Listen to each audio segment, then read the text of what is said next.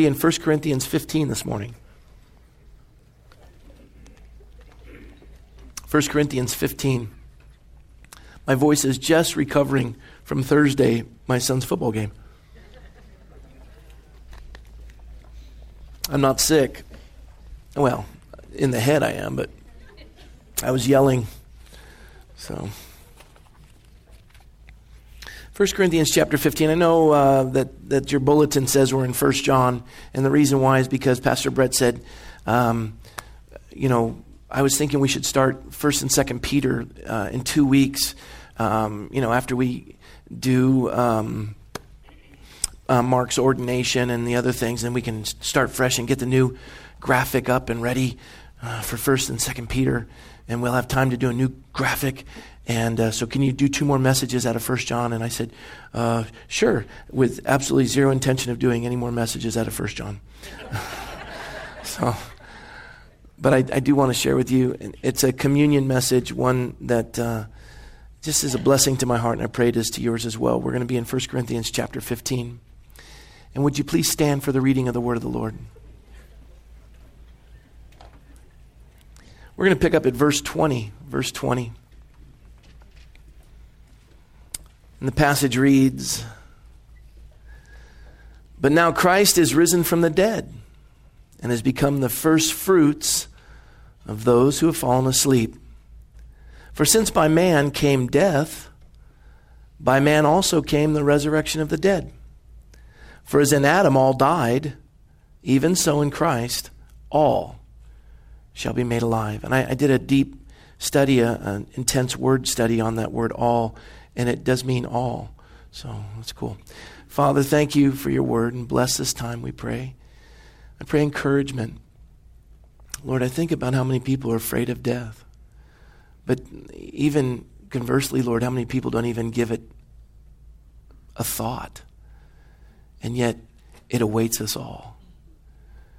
And Lord, any religion, any God that's worth following needs to give us an explanation of how it got here and how we overcome it. And if they don't have an answer, then I'm not listening.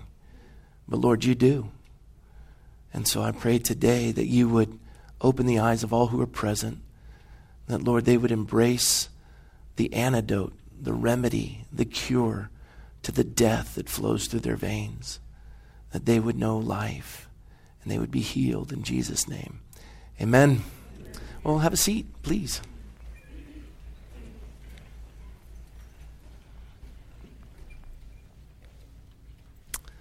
When I do weddings, I enjoy doing weddings, but I've told you this before, but when I do weddings, it doesn't seem like anybody listens to me when I'm preaching a wedding. The congregation doesn't seem to be listening to me. They're looking at the bride's dress, or they're looking at the bridesmaids, or they're looking at the groomsmen, or the groom. The bride and groom, they certainly aren't listening to me. They're like, and I'm watching in front of me going, get a room, and they're just, it's awful. And you're there, and you're not. And they're just waiting for you to say, you may now kiss your bride, and they're finished with you, and they don't ever want to see you again. And that's not true, but then seldom do people really listen to you at a wedding. And I love weddings. I love to officiate them. I love to be a part of them. But I do find that in contrast, at a funeral, everybody listens. A wedding and a funeral, people who wouldn't darken the doors of a church come out of respect for the people that they love. So an atheist, an agnostic, a person of another faith, they'll come into the church, they'll sit down to acknowledge and honor the wedding that's taking place, but they don't listen to the message for the most part. At a funeral, people will come. They don't darken the doors of a church in their lifetime. It's not something that they do on a regular basis, but they'll come in recognition of the one who's passed to pay their respects, and they'll sit through the message. And as you're teaching this message and you're talking about it, it's amazing to me at a funeral how many people are totally listening. They all are. And my favorite is the man or the woman that pretends like they aren't, and they're trying to act all cool. And those are the ones that are my favorite. They're checking out. I don't need this. I don't. And towards the end of it, they're like, and here's why. Seldom in the course of our day do we ever come face to face with our mortality. We're not getting out of this world alive. They say there's two sure things in life, death and taxes. Well, you can avoid taxes. You'll spend time in prison, but you can avoid taxes. Right? And we spend most of our life with accountants trying to avoid taxes. Death, you're not going to... That is a guarantee. All are going to die. We have it in common. And oh, how we hate to talk about it. We tend to just avoid it at all costs. As a sheriff's chaplain, oftentimes when somebody will die, they'll call the coroner or they'll call the funeral home. And the sheriff himself doesn't necessarily want to deal with it. I mean, they do a good job, but they do this day in and day out. And so they're thankful to be able to hand off this portion of it to a chaplain. And so you'll sit with a person who's lost a loved one and you'll walk them through the process. You're saying, now the mortuary is going to come. They're going to take your loved one. And you kind of walk them through the process. And oftentimes they're going to want to give them one last kiss, or they're going to want to see them before. However it is, you're there to walk them through this process because we whisper. Somebody dies and we whisper as though we're somehow offending the person who's died. They're not listening. But and typically when the mortuary folks show up, they'll come in and oh yes, I'm so sorry for your loss, and we'll take and they're talking so soft and so just so respectful, and I get it,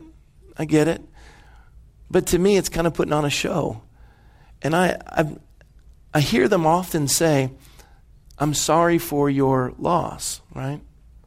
Right? Have you heard that? We've said it, haven't we? Somebody says, my mom died or my dad, I'm sorry for your loss. Well, that's not really the right thing to say.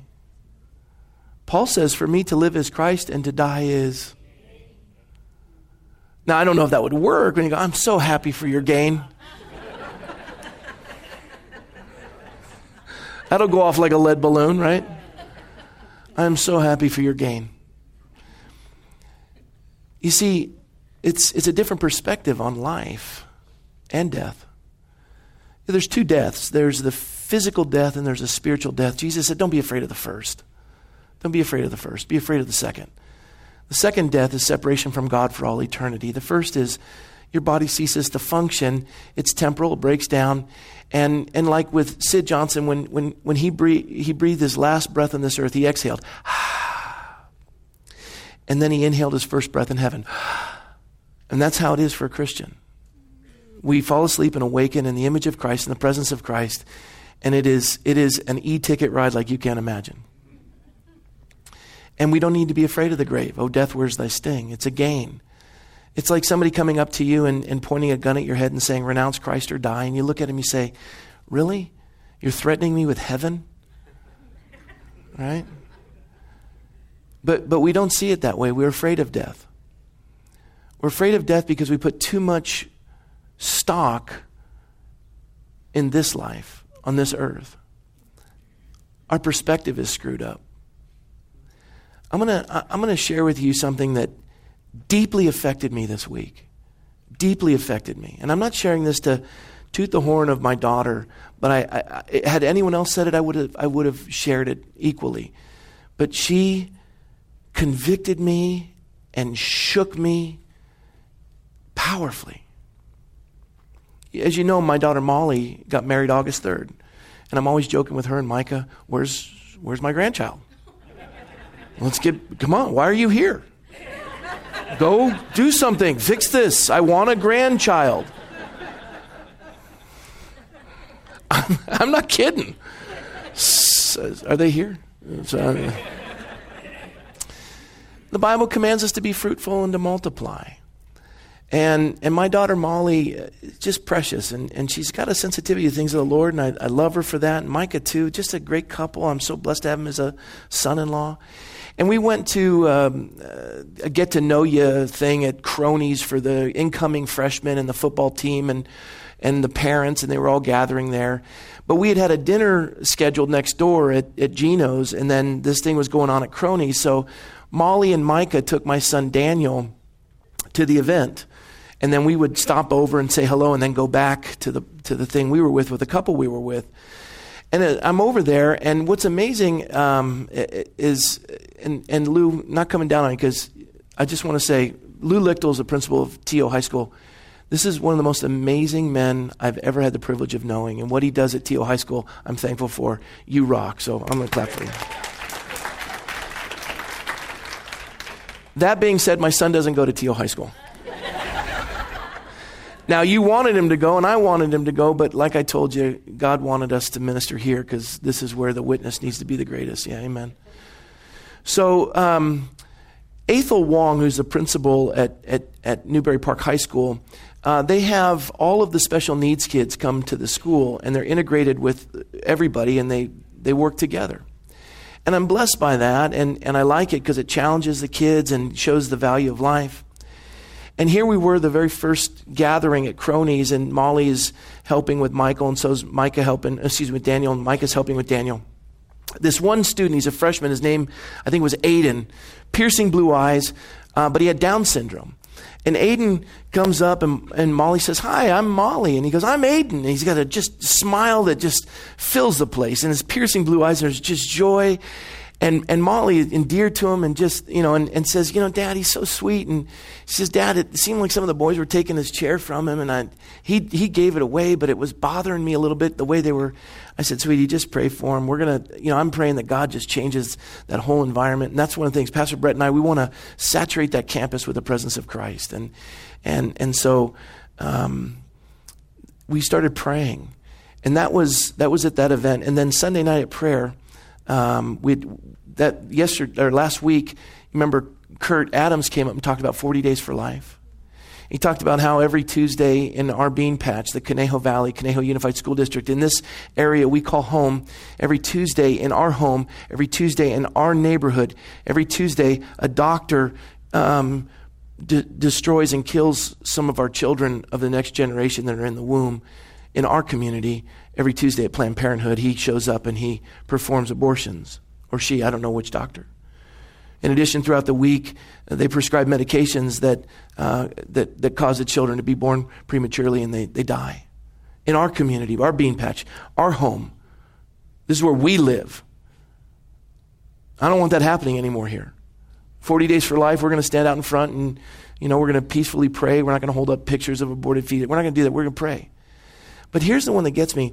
Of children that are born with special needs or conceived with special needs, more than 90% of them are aborted. And my daughter, having sat through that and saw Aiden, she came up to me, and this is what floored me.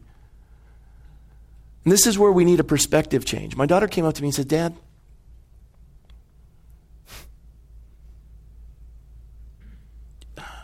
do you think God would count me worthy enough to have a Downs baby?"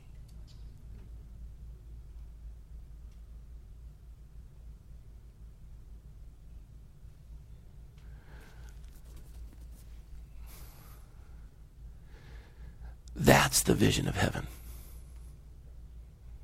We look at it as a burden. It's not a burden, it's a gift. You count it all joy.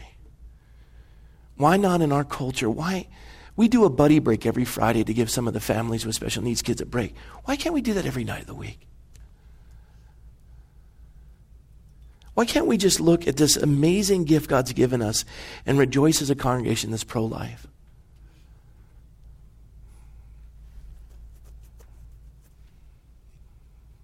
And when she said that, I realized how seldom we see things through the eyes of God, even death. I'm sorry for your loss. death isn't a loss, it's a gain for the Christian. It's a gain. It's one of those things that we live for. People say, are you going to be bummed when Molly moves out with Micah? No. I've been working for that for 21 years. No, I'm serious. I was thrilled. I was excited about their apartment and the Bubblitzes and the way that they opened up their house and set this place up for them. And I was thrilled for them. I miss seeing her, but this is what I've worked for. This is what I wanted all along. Are you going to be bummed when your son goes? No, I'm not. It's not about me. It's what we're doing to prepare for the next generation. It's go start your family. Get excited. And it's one of those things that blesses us. And we've got to have a heavenly perspective. The world is looking to us for answers. Even when they're not looking to us for answers, they are. We have to be prepared in season and out of season to give a reason for the hope that lies within us. And I was thinking about 1 Corinthians 15, and this is what struck me. But now Christ is risen from the dead and has become the first fruits of those who have fallen asleep. And what he's saying is, for since by man came death. Death. We don't even talk about it. We don't even want to speak of it. I think about how our greatest fear of it, and it's become one of the biggest rackets, and some of you are in the mortuary business, forgive me, or we can have a talk and you can correct yourself. We have this. Now, I will say, Robert Perez, Family Mortuary, he was over at Skyline. I trust him implicitly. I refer people to him. He gets it. It's not, mafia driven or whatever it is. But they take advantage of you. They take advantage of you in these critical times because you're scared and your heart's broken. And they go, well, with the extra lining in the coffin, that'll be another. And then we can, because the soundproofing, and we could have speakers put in too. And then, wouldn't you want your loved one to have the laminated top of this? Listen, everybody, burn me, call it quits. I'm done. Amen? Now wait, I will say this. Western culture is such that you do bury the Bible says being created in the image of God, and it's a witness and a testimony, and that's a Western culture idea, and a tombstone as well, so that you can, you walk through a graveyard, you see the tombstones and they testify of Christ. Some of them you see, a royal flush and, 2 cruise liners and, dice and Vegas baby, and you're like, hope you had a good time, because but some, you see the scriptures that they've listed and how their lives were lived for the glory of God. And anyone who comes by, that's a forever testimony. When we walked on the Freedom Walk in Boston, and you went through some of these grave sites of our founding fathers of 1700s, 1600s, long ago, and you see the testimony of Christ, they still resonate and speak from the grave. But when we come to a place where they try to take advantage of you, we're afraid of death. Everyone's afraid of death. Everyone's afraid of death. And here's the problem. You Google this and you go on the internet, you Google it and you say, where did death originate from? I mean, why is there death? And why does everybody die? And we all die. Why? Why can't we figure this one out? Why can't we stop it? I mean, we've pretty much dismissed creation. We've dismissed anything pertaining to a creator or designer. Why not redesign? Come on. Can't we beat it? Can't we beat death? Can't we figure it out? Yeah, think of the fortune you'd make. I mean, we can try to not look like we're dying. I am so happy. It's hard to know because my face doesn't move anymore, but I am thrilled. Could you please wipe the drool off my chin?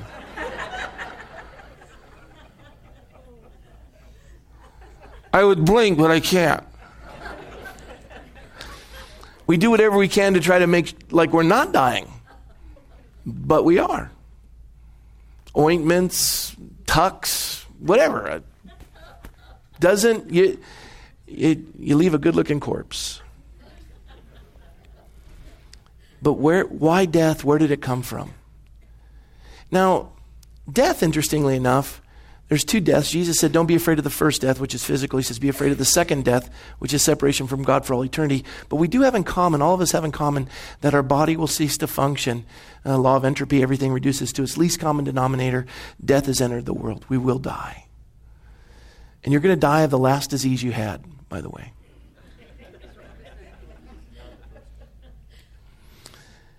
How did we get to this place? You see, death is the disease, and it entered the bloodstream. And the beauty of Christianity is it gives an explanation for how death got here and how to be cured from it. And until you find another religion that can handle that and resolve it, I'm not interested in listening to anything you have to say. Christianity has nailed it. You see, Genesis 1 through 3 covers death. How it entered, and what's going to happen to it.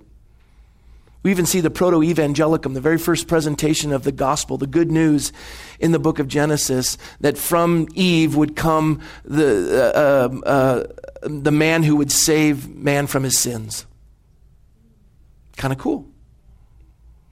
Sins. Why does he have to be saved from his sins? Oh, I'm glad you asked me that. See, it says, for since by man came death.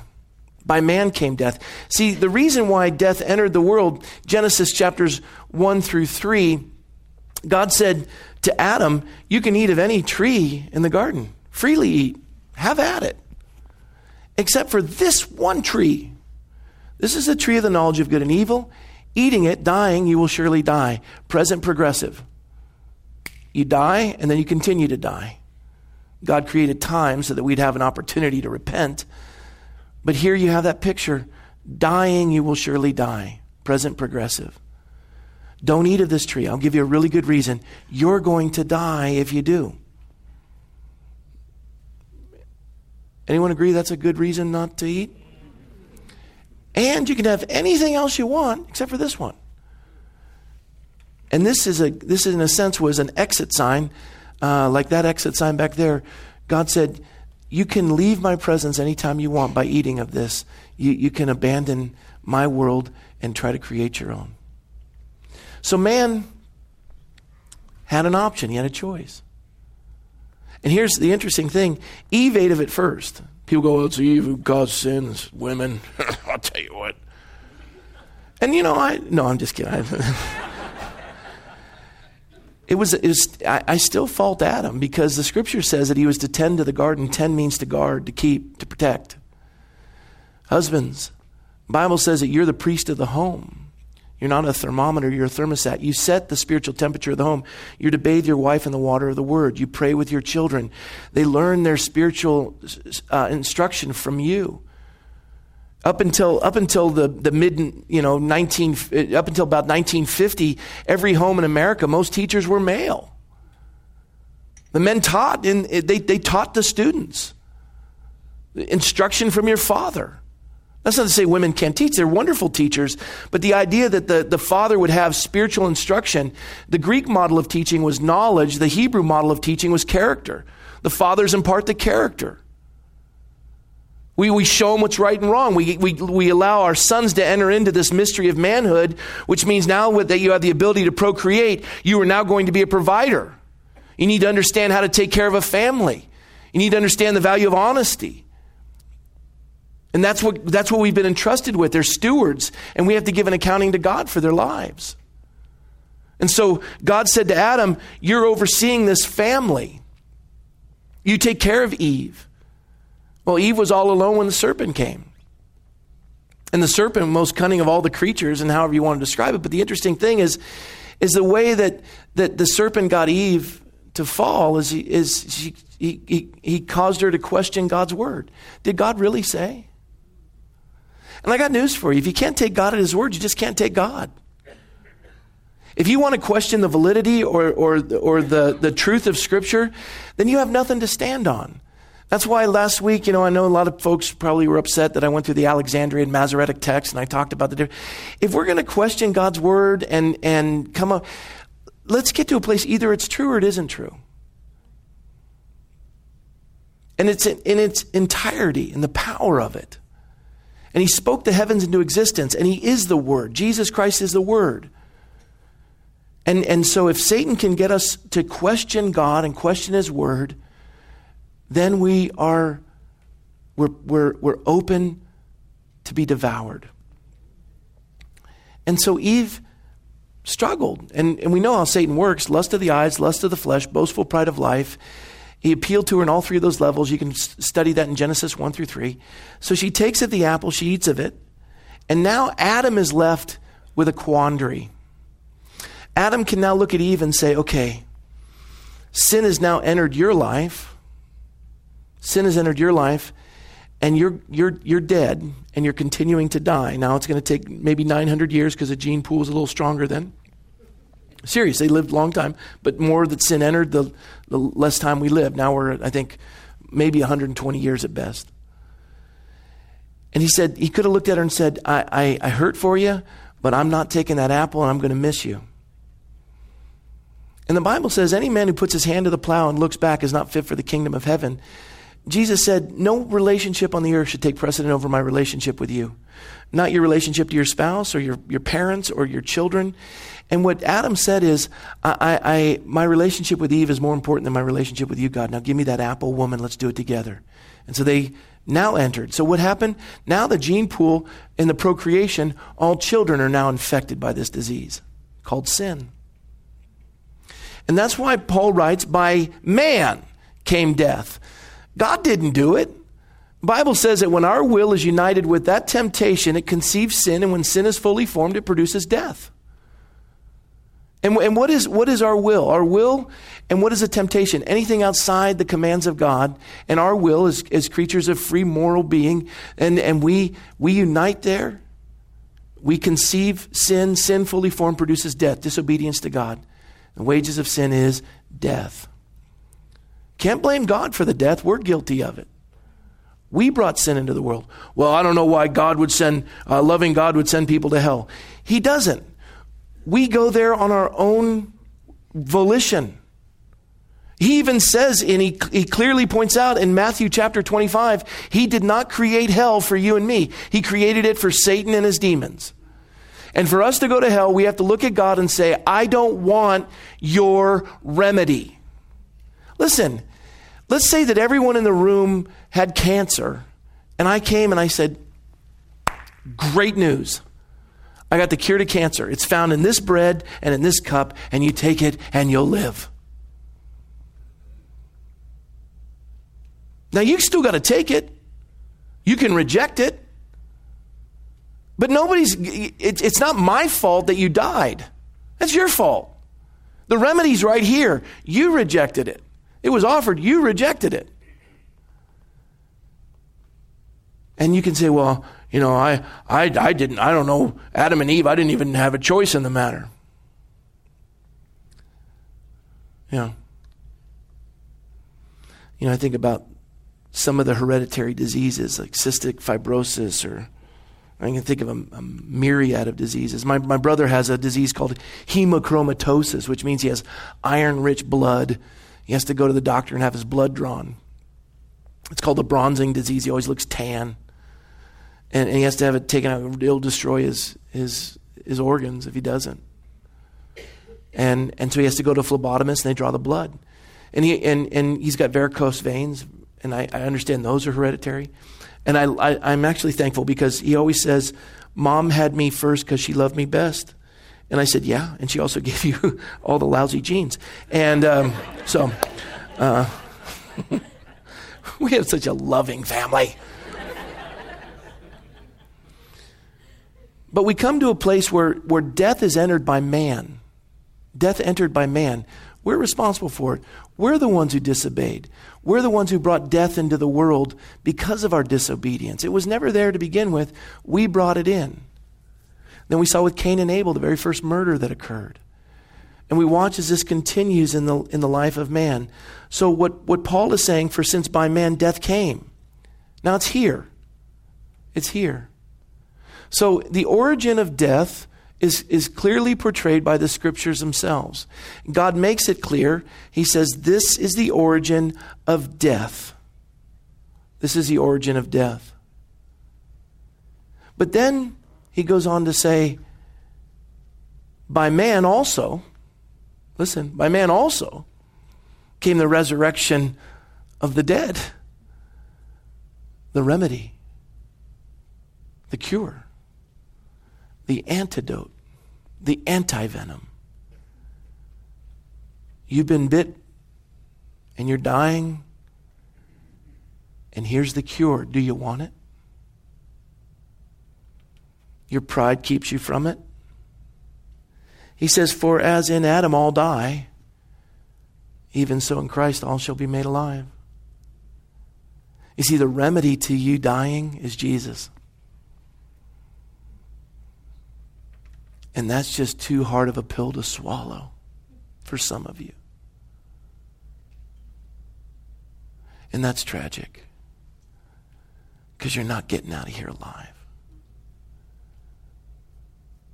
Christ came that you might have life, and life more abundantly. Romans 5 says, therefore, just as through one man sin entered the world, death through sin, and thus death spread to all men because all sinned. We're all dying. Oh. I'm not talking about your physical death. We're going to do that. I'm talking about you exhale your last breath on this earth, and then you stand before God and give an accounting of your life. And unless you're in Christ, you are on your way to a second death, separation from God for all eternity. It is hell. You go, I don't believe in hell. Doesn't matter. Really doesn't matter. Just has no bearing. Well, I fervently don't believe in hell. Still doesn't matter. Just doesn't matter. Well, millions of people agree with me. Still doesn't matter. That is irrelevant. I've already told you, it's like saying, I don't believe in gravity. Gravity doesn't care. You can make up any kind of fanciful story you want. You can try to run ahead of the Grim Reaper. You can play any game you want. You can mock me and ridicule me and make every television show about Christians to be stupid. That's fine. But you don't win. There is death, and you and I are going to face it, and apart from Christ, there's no getting out of it. Period. There's just no way around it. You have no remedy. Without Christ, you're lost. You're in a world of hurt. And yet, we tend to pretend it's not there. It's like whistling past a graveyard.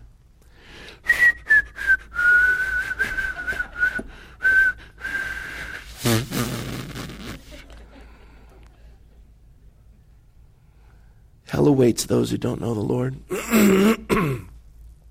One of my favorites is when the Pharisees came to Christ and they wanted a sign. You know, the Jesus pill's a little too big to swallow. Can you give me a little water to wash it down with? Give me something that I can tangibly handle. Why does it have to be Jesus? Can't it be, aren't there many ways to heaven? No, there isn't. Jesus said, I am the way, the truth, the life. No man comes to the Father but by me. He didn't say a way, he said the way. Every religion leads to God, but only one leads to heaven, Jesus. You'll stand before God. You'll give an accounting of your life. But you're only going to avoid the second death by faith in Christ. Even the scribes and the Pharisees answered, and they said, Teacher, we want to see a sign from you. Can you give us a sign? Can you do something? Can you part the heavens? Can you turn that tree purple? Can you do a sign?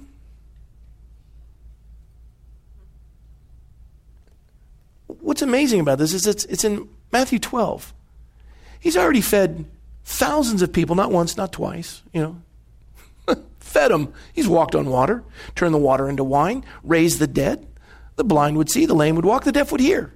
thousands of people gathering from all over this area were coming in droves and watching documented healings, amazing miracles. Leprosy, never in the history of Israel, leprosy had been cured. Leprosy had been cured. They had more evidence about Christ than you could possibly imagine. And they go, give us a sign. The only way I can give you an understanding of this is by using an illustration of a woman.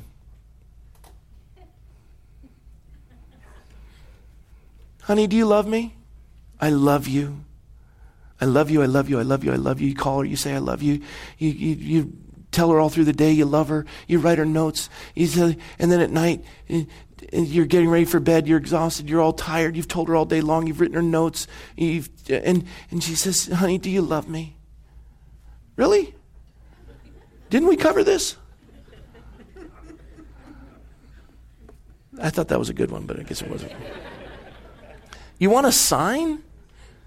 And this is what Jesus says. He answered, he said to them, an evil and adulterous generation seeks after a sign. Adulterous means you worship anywhere but at the presence of God.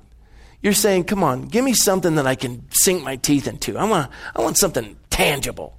I mean, have you ever been to a Bruce Springsteen concert? Amazing. That's a sign. That's amazing. People, candle, light, and the music, and that's when, and things like that.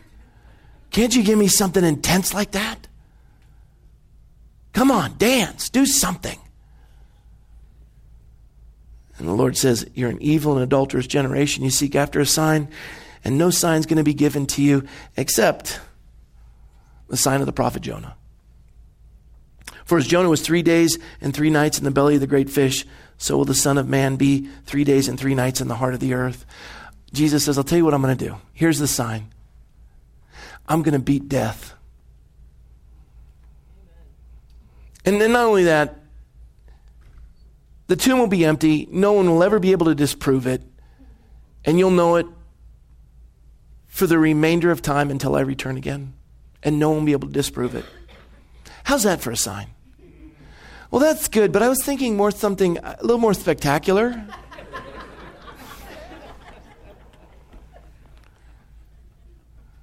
I don't know about you, but somebody who can conquer death, I'm interested in. Jesus turned to the man on the cross to his right and he said, today you'll be with me in paradise. Wow. I mean, that's pretty significant. That the Lord would declare to him that he would be with him in paradise. In John chapter 11, Mary came where Jesus was, and she saw him and she fell down at Jesus' feet and she said, Lord, if you had been here, my brother Lazarus would not have died. And she's weeping, and Jesus, was delayed, and he came, and Lazarus was dead, and they said he stinketh, and she just said, had you been here, he wouldn't have died. I mean, I know you have the power to heal people, but now he's dead. It's too late.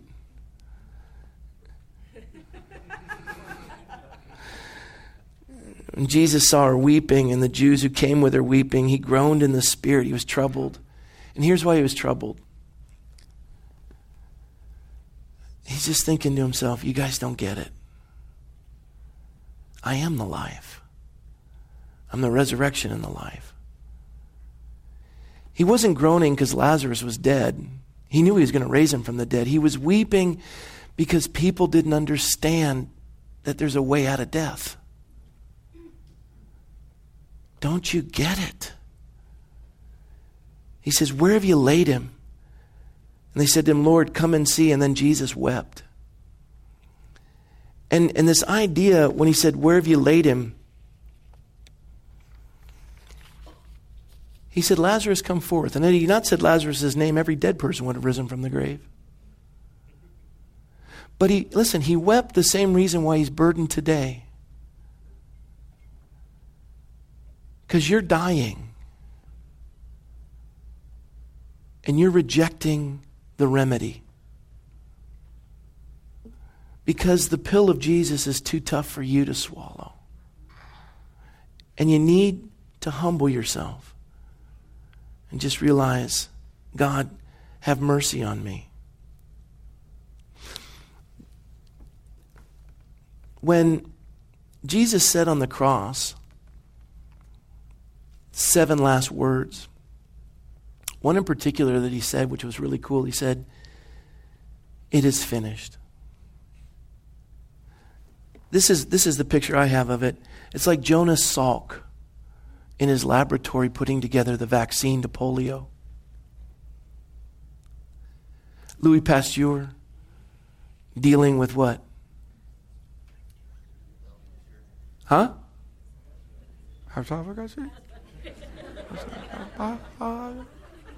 Did anybody go to school? Public school. Stop that.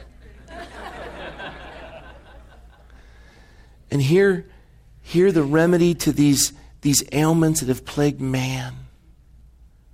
And could you imagine Jonas Salk in there? And he realizes no one will ever be crippled by this again.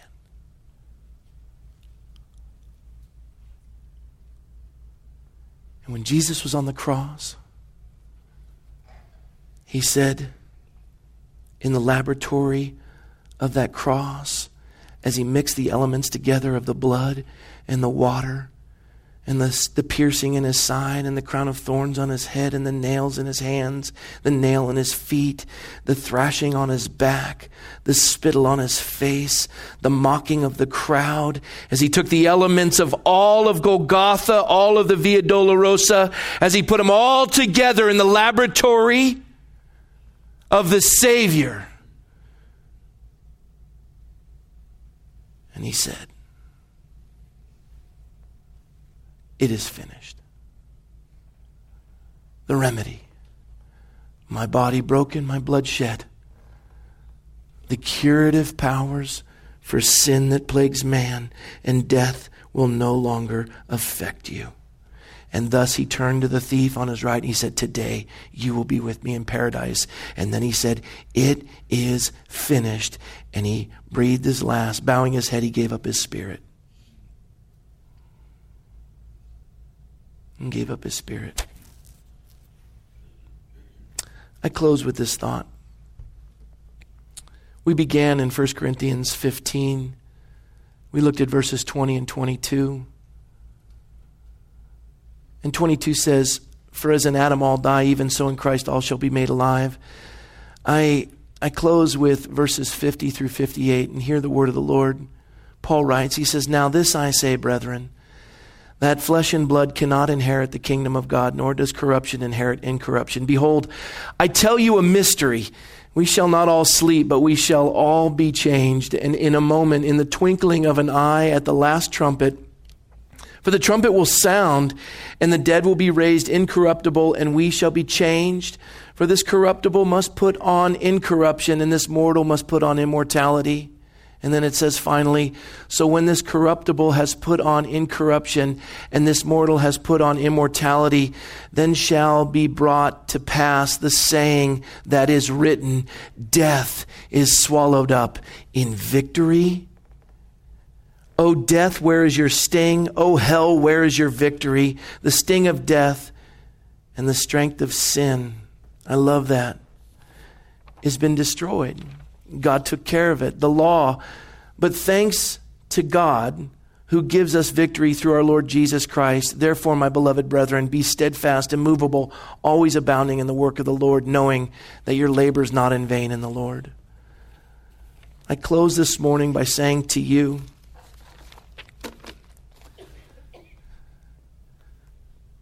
Jesus Christ has overcome the law of sin and death by the Spirit of life in Christ Jesus. In the laboratory of Golgotha, he came up with the remedy, his body broken, his blood shed for the remission of your sins and mine. He says this, he says, and this is the powerful picture, and I want to make sure you understand it. When Jesus said to them that this forgiveness is found in the Lord, he says this, They asked, what shall we do that we may work the works of God? And Jesus answered and said to them, this is the work of God, that you believe in the one in whom he has sent. The pill is Jesus. Swallow it. Quit being so prideful and realize the cure to death is Jesus Christ. There's no other Savior coming. He told you where death came from. He's now got a cure for it. And if you want to get out of this world alive, you got to come and take the pill, which is Jesus Christ. Otherwise, what are you banking on? No one will ever love you or care for you more than Christ. And that's why we prepare to take communion. Jesus said, as often as you do this in remembrance of me. This is my body broken, my blood shed for the remission of your sins. If you believe on the Lord Jesus Christ, you will be saved to the glory of the Father. That's the only way you're getting out of here alive. It's the only way. And then you can say with joy, after you've come to the communion table, you can say with joy, ready? For me to live is Christ and to die is. I got news for you. Sid Johnson gained yesterday. I'm looking forward to being with him. And God secured it. And I've already got the antidote. I'm living it and I'm loving it. Come and enjoy it with me. Let's pray. Fathers, our heads are bowed and our eyes are closed as we're preparing to take communion together as a body of believers. I know there's some in here who have never trusted in the name of the Savior. There's no other name under heaven by which we must be saved. Your word declares that if we believe in our heart and confess with our tongue that Jesus is Lord, we will be saved to the glory of the Father. It's an act of faith. So Lord, instead of having folks raise their hand today to receive Christ or to come forward to acknowledge Christ as their Savior, today we are going to acknowledge Jesus Christ as our Savior by coming forward and in faith receiving the bread and the cup, knowing that the bread represents the body of Christ that was broken. The cup represents the blood of Christ that was shed for the remission of our sins, that on Golgotha, the remedy and the antidote to death was cured when Jesus gave his life as a ransom for the many.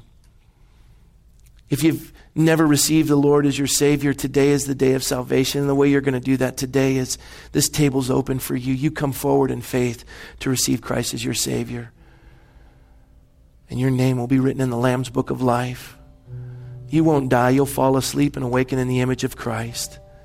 Death will no longer have its hold or a sting. And so together we will take communion. Father, thank you. And Lord Jesus, thank you. And Holy Spirit, thank you. Bless this time now, we pray, in your name. Amen. The ushers will